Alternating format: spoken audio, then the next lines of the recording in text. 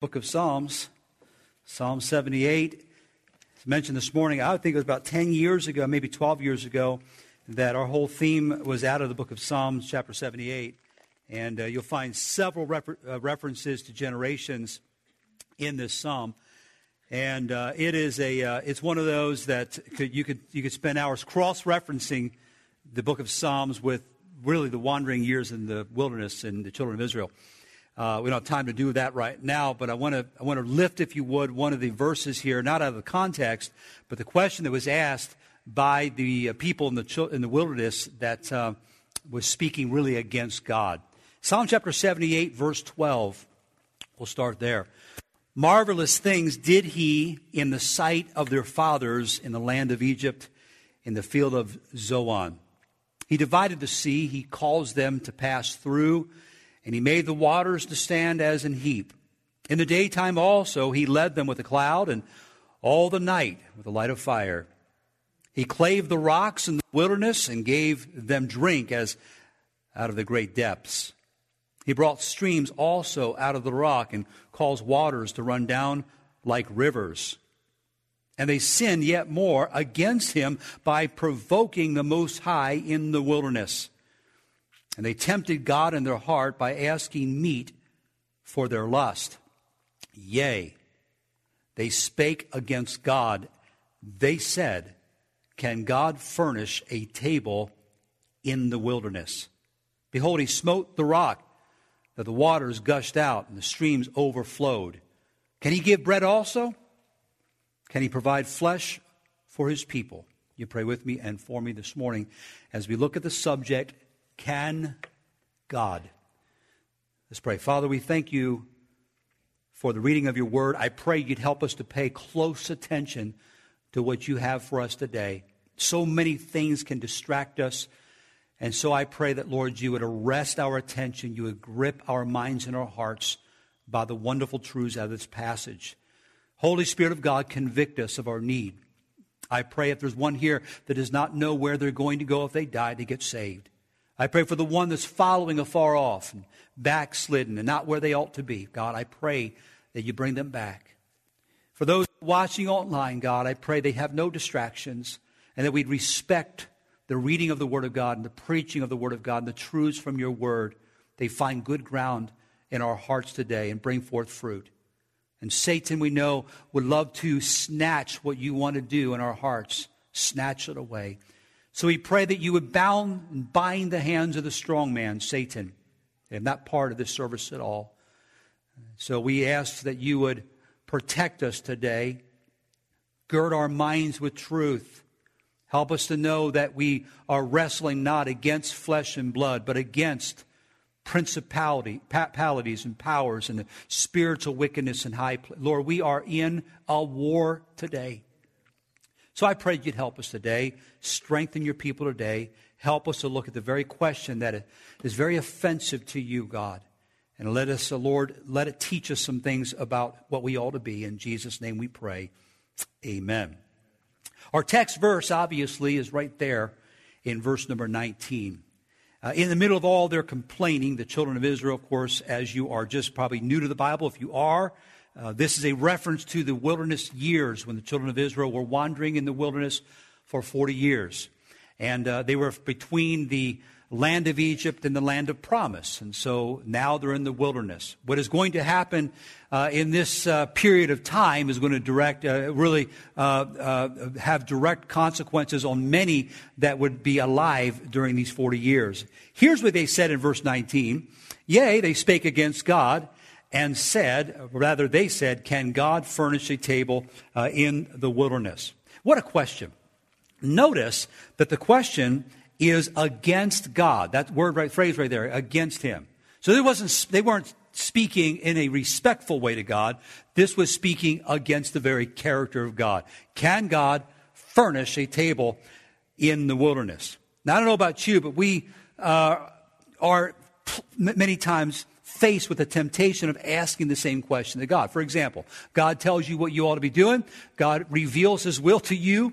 You know what God wants with your life. And then many times we balk what he wants to do. And we often are faced with sometimes difficult situations which arise in our life. And let me say this, there are a lot of times in our life that we just have to simply submit to the Word of God. Simply. Whatever God says, I'm going to do. I may not like it. I may not necessarily want to go through the pain of having to do that. But let me say this, when you obey the Word of God, you're going to yield the peaceable fruits of righteousness all the time. You'll never hurt yourself by obeying God. Never, never. You hurt yourself when you do not obey God. And you'll find here that God is able to do some things that perhaps we question whether he can do. So here's the children of Israel. They're called out of the land of Egypt. They're coming out by faith. And however, they find themselves, and they seem to be like this often in these 40 years. They constantly doubted the power of God. They constantly doubted the promises of God, and really even doubted the very presence of God in the nation of Israel. So the entire attitude of the children of Israel could be summed up in verse 19 with those two words, can God? Can God? And ladies and gentlemen, this is a lesson that we need today. They needed a lesson of trust, and we need a lesson of trust. Can God? So this morning I realized that we're a lot like this, and of course we're not the nation of Israel, but we're a lot like the nation of Israel, and we often ask that very same question, can God? And I'd like to tell you this morning that God can. God can. And the God we serve is still the Lord of glory. The God we serve is still the King of Kings and the Lord of Lords. The God that we serve is still able to do impossible things. By the way, the Bible uses the word marvelous things before our eyes.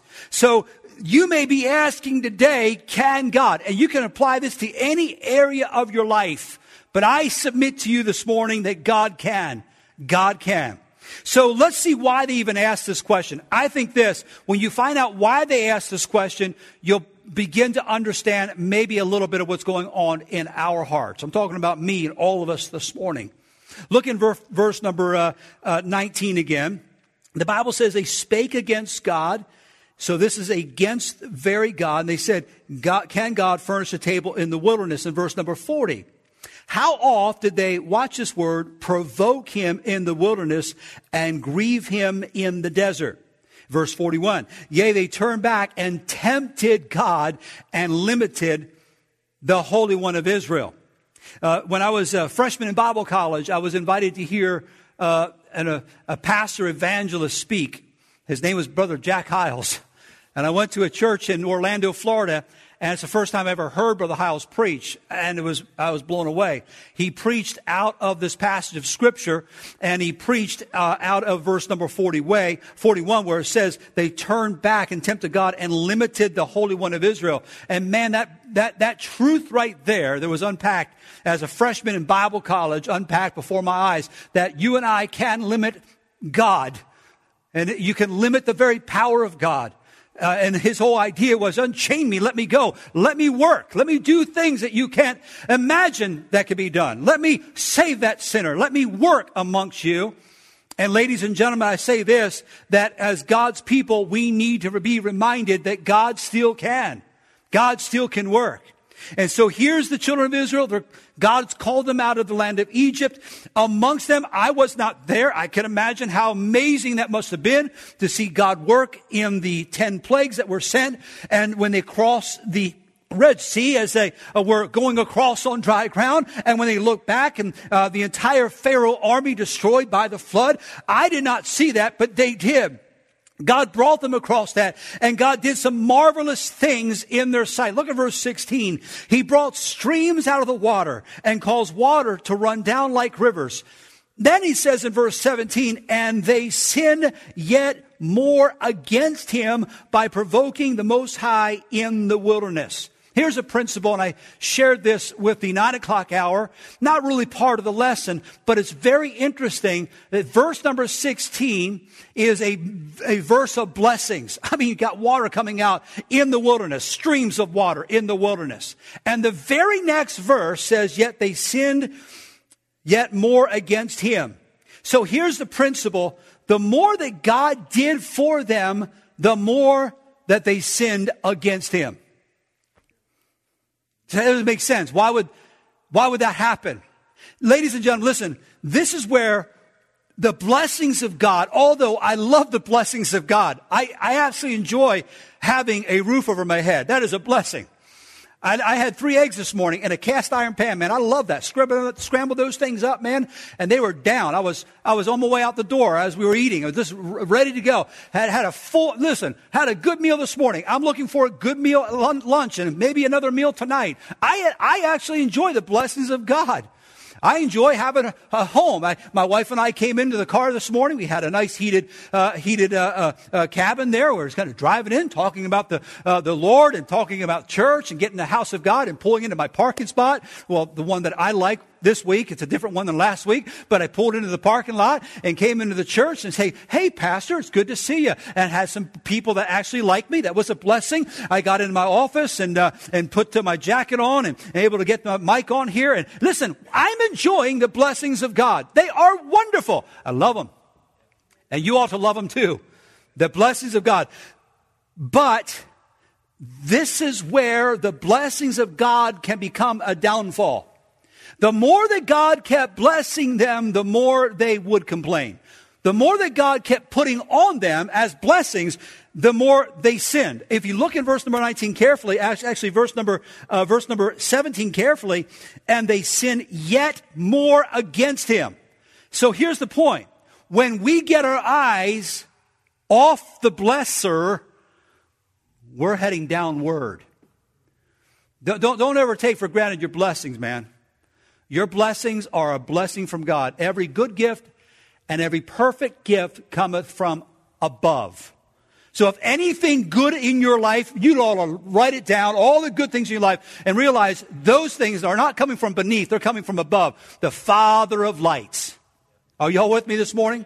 And so, ladies and gentlemen, when we get our eyes off where the blessings are coming from and from the one that is blessing us, we're heading downward. That's why the Bible says, to whom much is given, much shall be what? Required. So here's a people. They're called by God's name. Here's a people that should have trusted in God without reservation.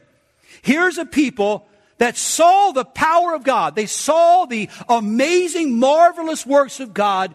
And here's a people that tempted God. Here's a people that spake against God by asking, can God furnish a table in the wilderness? Wow, wow, wow. So instead, we're like that. We're just like those people.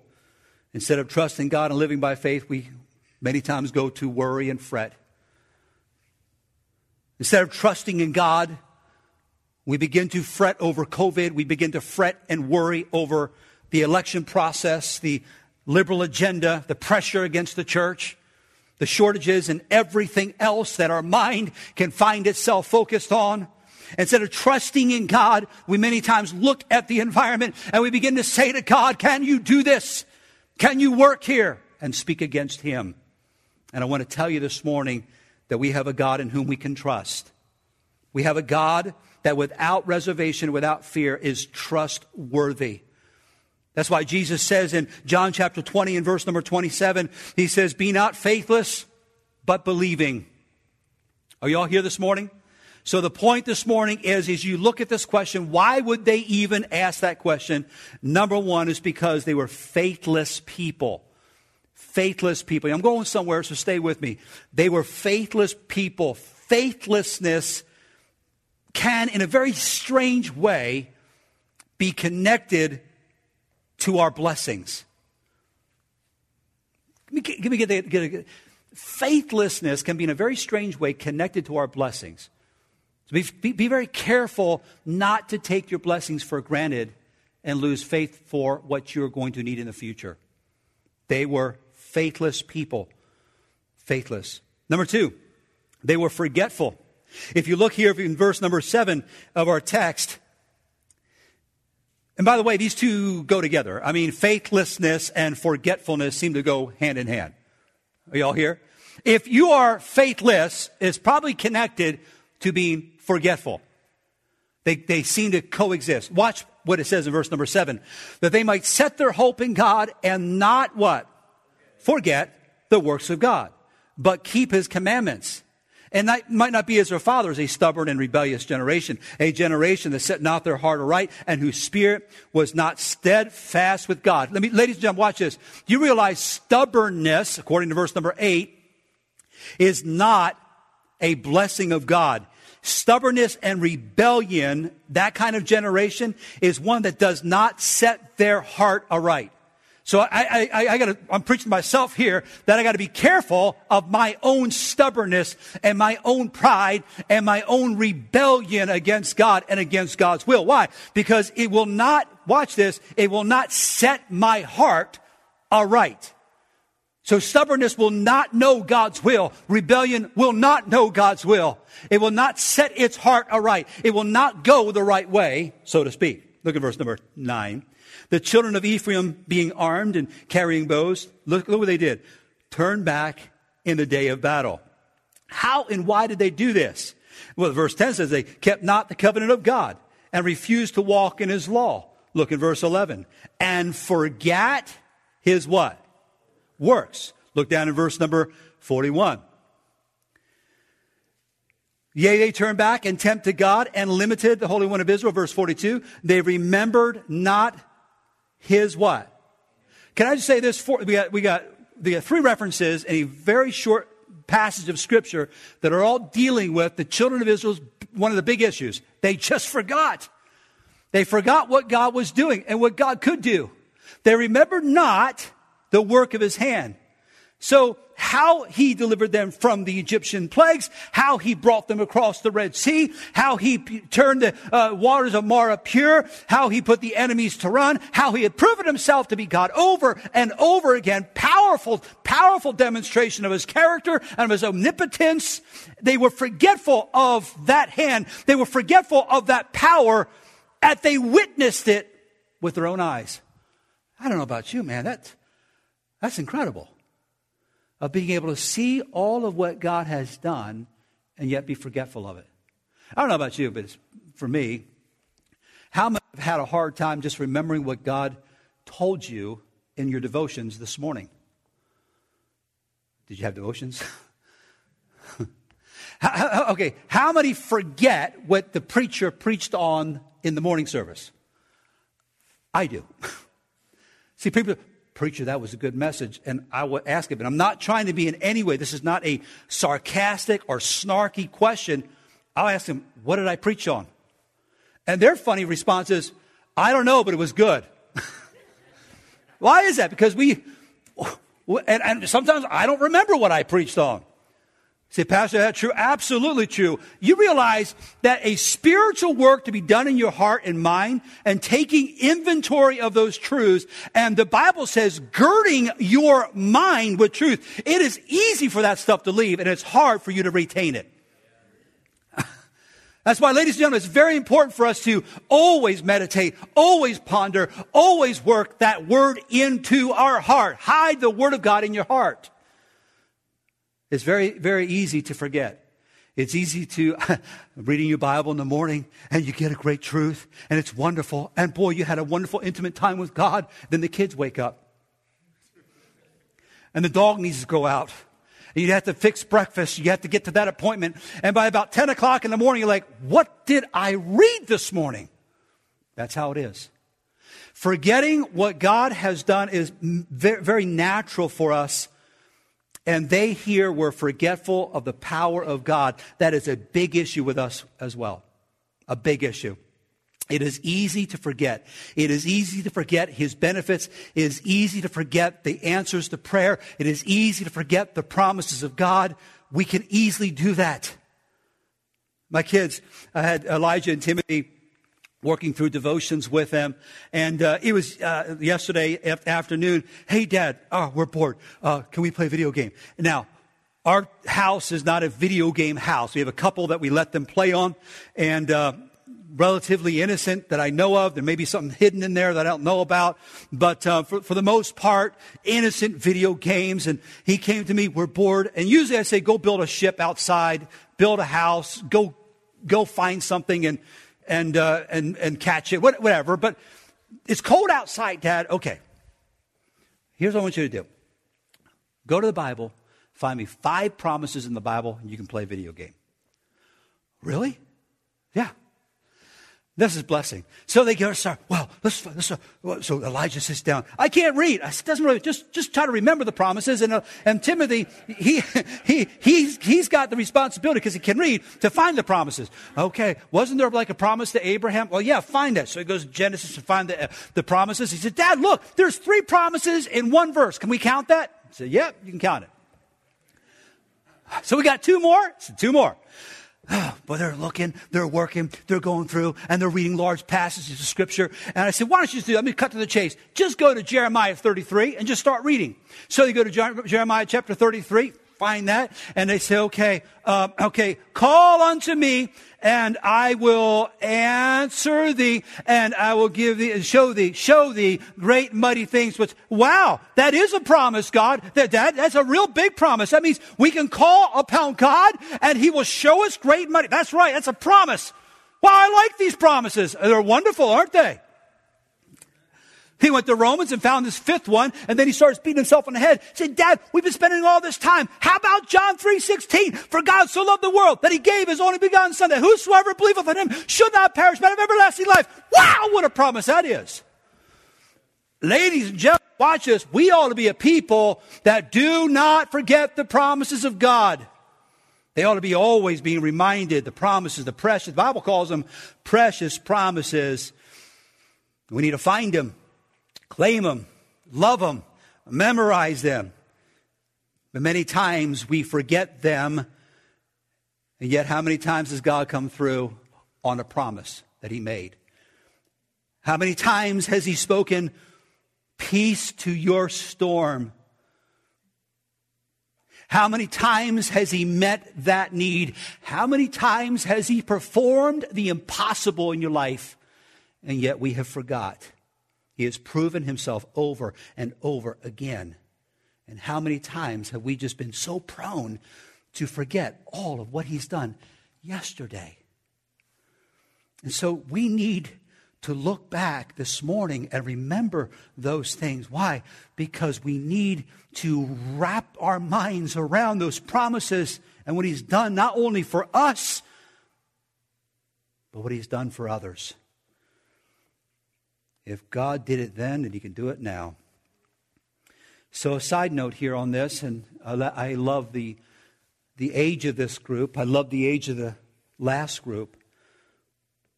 But a side note, really not really connected to this message, but a very interesting side note in verse number 1. Watch what it says in Psalm 78:1.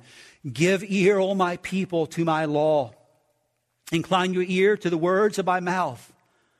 I will open my mouth in a parable. I will utter dark sayings of old, which we have heard and known, and our fathers have what? Told us. Our fathers have told us. And look in verse number 4. And we will not hide them from their children, showing to the generation to come the praises of the Lord and His strength and His wonderful works that He hath done. Watch this. Between verses 2 and 4, we have references of 4 generations. Our fathers told us, watch this, and we are going to tell their children that the generation to come may know them. You all with me? It's 4 generations.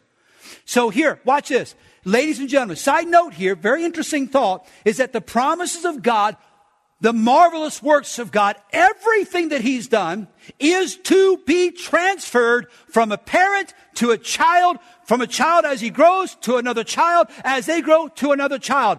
Why? Why? Because in verse number 7, actually verse number 6, that the generation to come might know them, even the children which should be born, who should arise and declare them to their children. Here we have another whole set of generations. Well, why? Why do I need to worry about it? Listen, I just come to church, I do my time. I have my cosmic buddy connection. I come to church and I got my Bible and I leave here. Nothing happens. I don't do anything with it. Watch this, watch this, watch this. You don't think of anyone else but yourself. Our goal, my goal, your goal, is to be thinking of the generations to come. You have children and grandchildren and great-grandchildren and great-great-grandchildren And you won't be alive when the great-great-great-grandchildren come, if the Lord tarries. Why do I need to worry about that? Because of verse 7. Verse 7 says this, that they might set their hope in God. At least give them a chance. They might do it. They might set their hope in God. But if we fail in the area of giving our children the promises, the marvelous works of God that He has done, then my children will not give it to my grandchildren, and my grandchildren will not give it to my great-grandchildren, and on and on. Why? Because that generation that's coming, you know what they need? The same thing we need this morning, and that is hope in God. We are going, because of our silence and our lack of transferring biblical truths to our children, we are going to a hopeless generation. Did you get that? That's not even in the notes that just came to me. Because of our lack of transferring the biblical truths of God's Word to the next generation, we are going to a hopeless generation. Shame on us. Shame on us if we spend more time on everything that's happening in this world than we are in the promises of Almighty God. And I'm not against you watching things. I do that. But ladies and gentlemen, I should be focused more on what God has done because I need to know that He is capable of doing it again. The condition of these people were like us. They were faithless and they were forgetful. And those two things go together. And then they get foolish. Watch this principle here. And I'm going to say this. God wants your children to know how special He is to you. I'm preaching tonight on why Jesus is such a good friend. Our children ought to know that Jesus is just a wonderful friend. They ought to know that. They ought to love that. But watch here. I'm going to ask you to turn there quick. Keep your finger there. Go to Numbers chapter 13. Watch what happened. Here's behavior. And this is just the first part of this lesson. Numbers chapter 13. Numbers 13. By asking this question in the book of Psalms chapter 78 verse 19, can God? They really proved their ignorance and they proved their foolishness in understanding the power of God. And in the same sense, it's played out many times today. And I'm just going to unpack this. Back in Numbers chapter 13, interesting story. Joshua comes in. Moses comes to the promised land, the land of promise, and sends 12 spies over to this land, spy out the land, and 10 of those come back with a bad report. And 2 of them said, we can take it. Caleb and Joshua said, let's go in. We can take this land. Now watch this. What they're going to do at this time in their history is going to affect the next 40 years of Israel's history. Yea, watch this. And those that refuse to go into the promised land and take that land, the battle, though it may be difficult, the children of Anak were there. They were giants. We understand that. But what they're going to do in this decision, whether we should go or whether we should stay, is going to affect 40 years. Watch this, an entire generation. Okay? Now watch what they say. They come back in verse 33, and here's what they said. Now here's what happens when we're faithless. Here's what happens when we're forgetful. Verse 33. And there we saw the giants, the son of Anak, which come of the giants. Okay.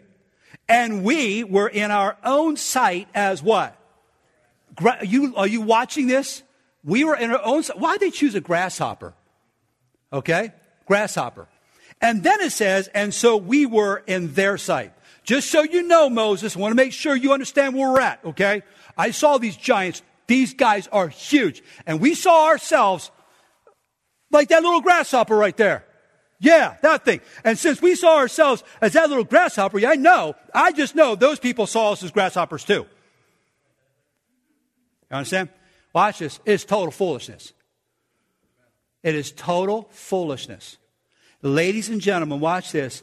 This phrase right here showed that they, number one, were faithless, and number two, they were frankly forgetful, which brings up utter foolishness.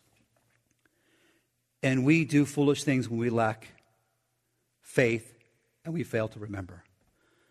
Wow. So that's the condition of the people. Then you find here the character of God. I'm not going to ask you to unpack all of these, but verse number 5, Psalm 78, if you turn back there, Psalm chapter 78. I've got 5 minutes to finish 45 minutes of lesson here. All right. Psalm 78, verse number 5. The Bible says, for he established a testimony in what? Jacob, and appointed a law in where?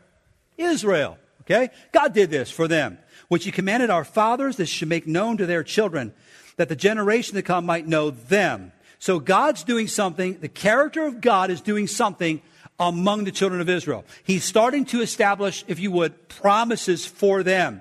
Now watch this. God hasn't changed. He is still the same God that keeps his word. He's still the same God that is able to perform what he says he can perform.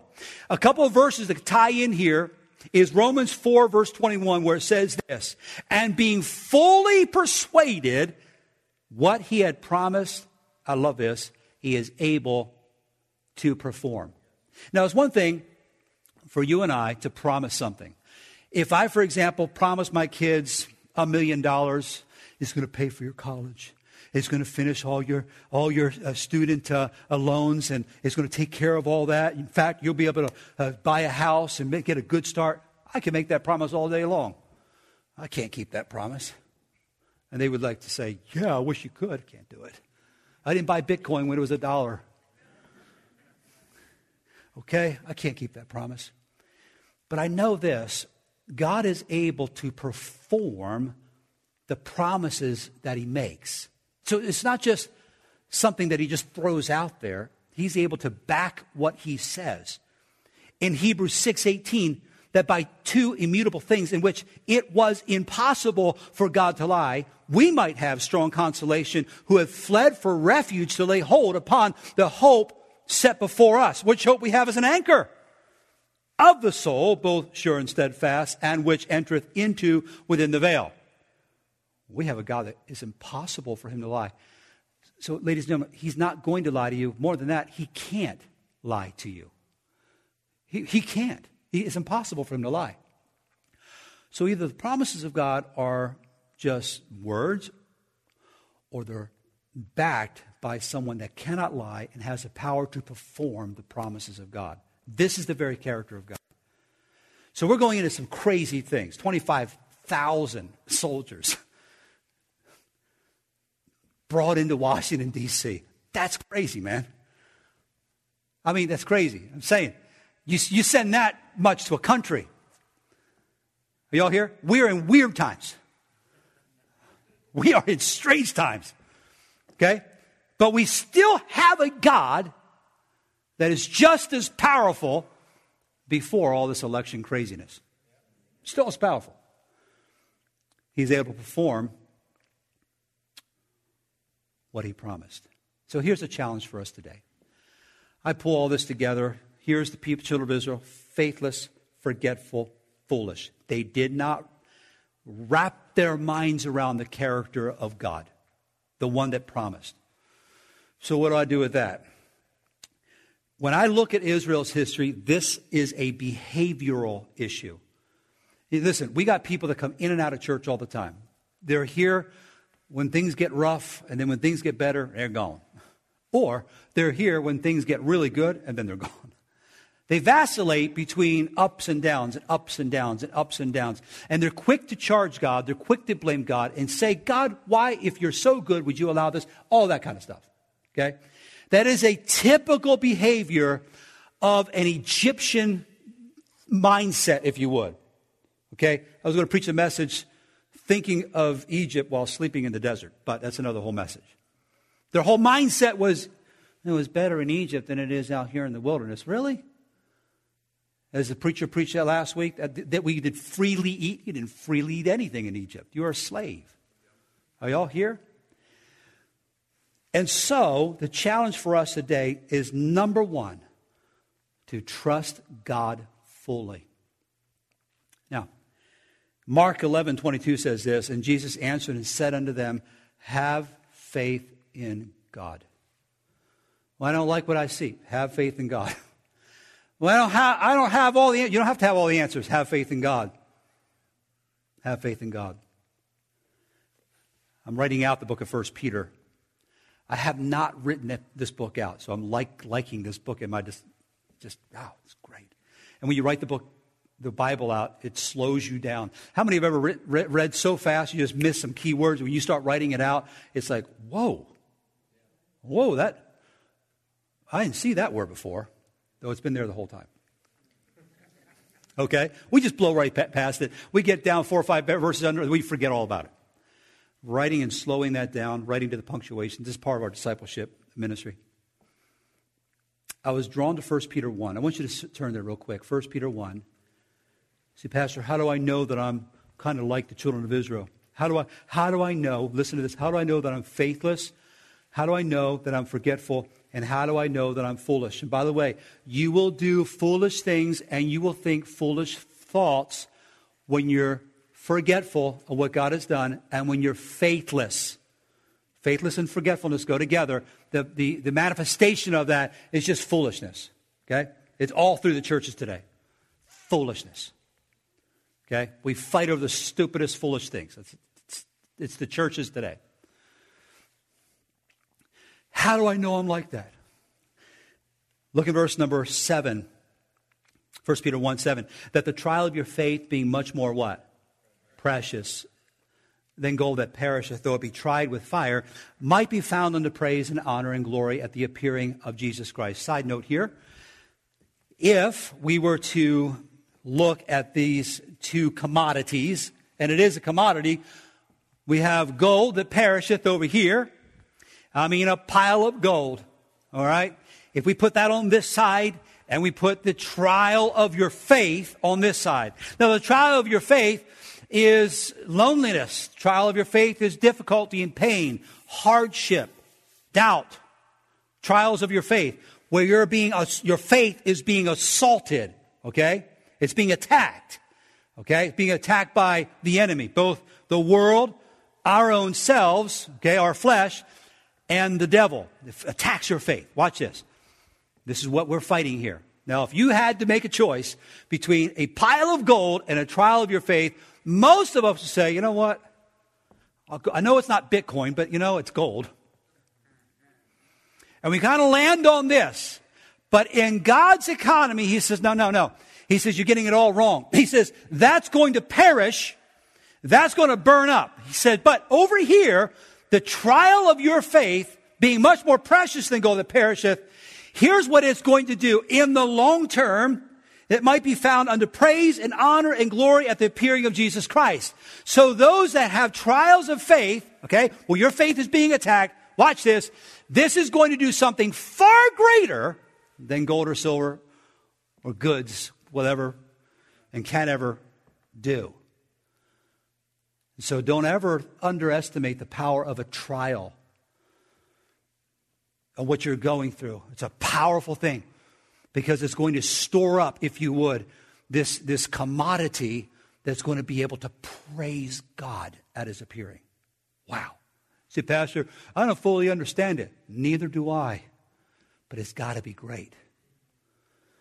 But that's not the verse. There's verse number 8.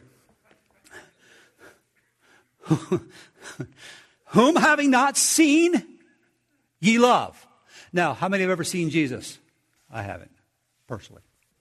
I mean, unless you saw him on a piece of toast. All right. Or on the side of a silo, the rust and all. Okay. Saw Jesus this morning. Okay. I've never seen him. Not face to face. Y'all here? Never seen him. Now, verse number 8. Whom having not seen, ye what? So you're in love with someone you haven't seen. Now, how much sense does that make? It doesn't make any sense. It's part of faith. You are in love with a person you've never seen before. Tonight we're going to say why Jesus is such a good friend. What you're going to do is be reminded of how wonderful Jesus is. And you've never met him in person. You're going to see him one day face to face. You're going to see him as he is. And he's not the weak, long-haired European. Y'all hear? He's got white wool hair. What it said. Eyes, flame of fire. Burn through you, man. Thighs have the word of God written on it. Got a sword.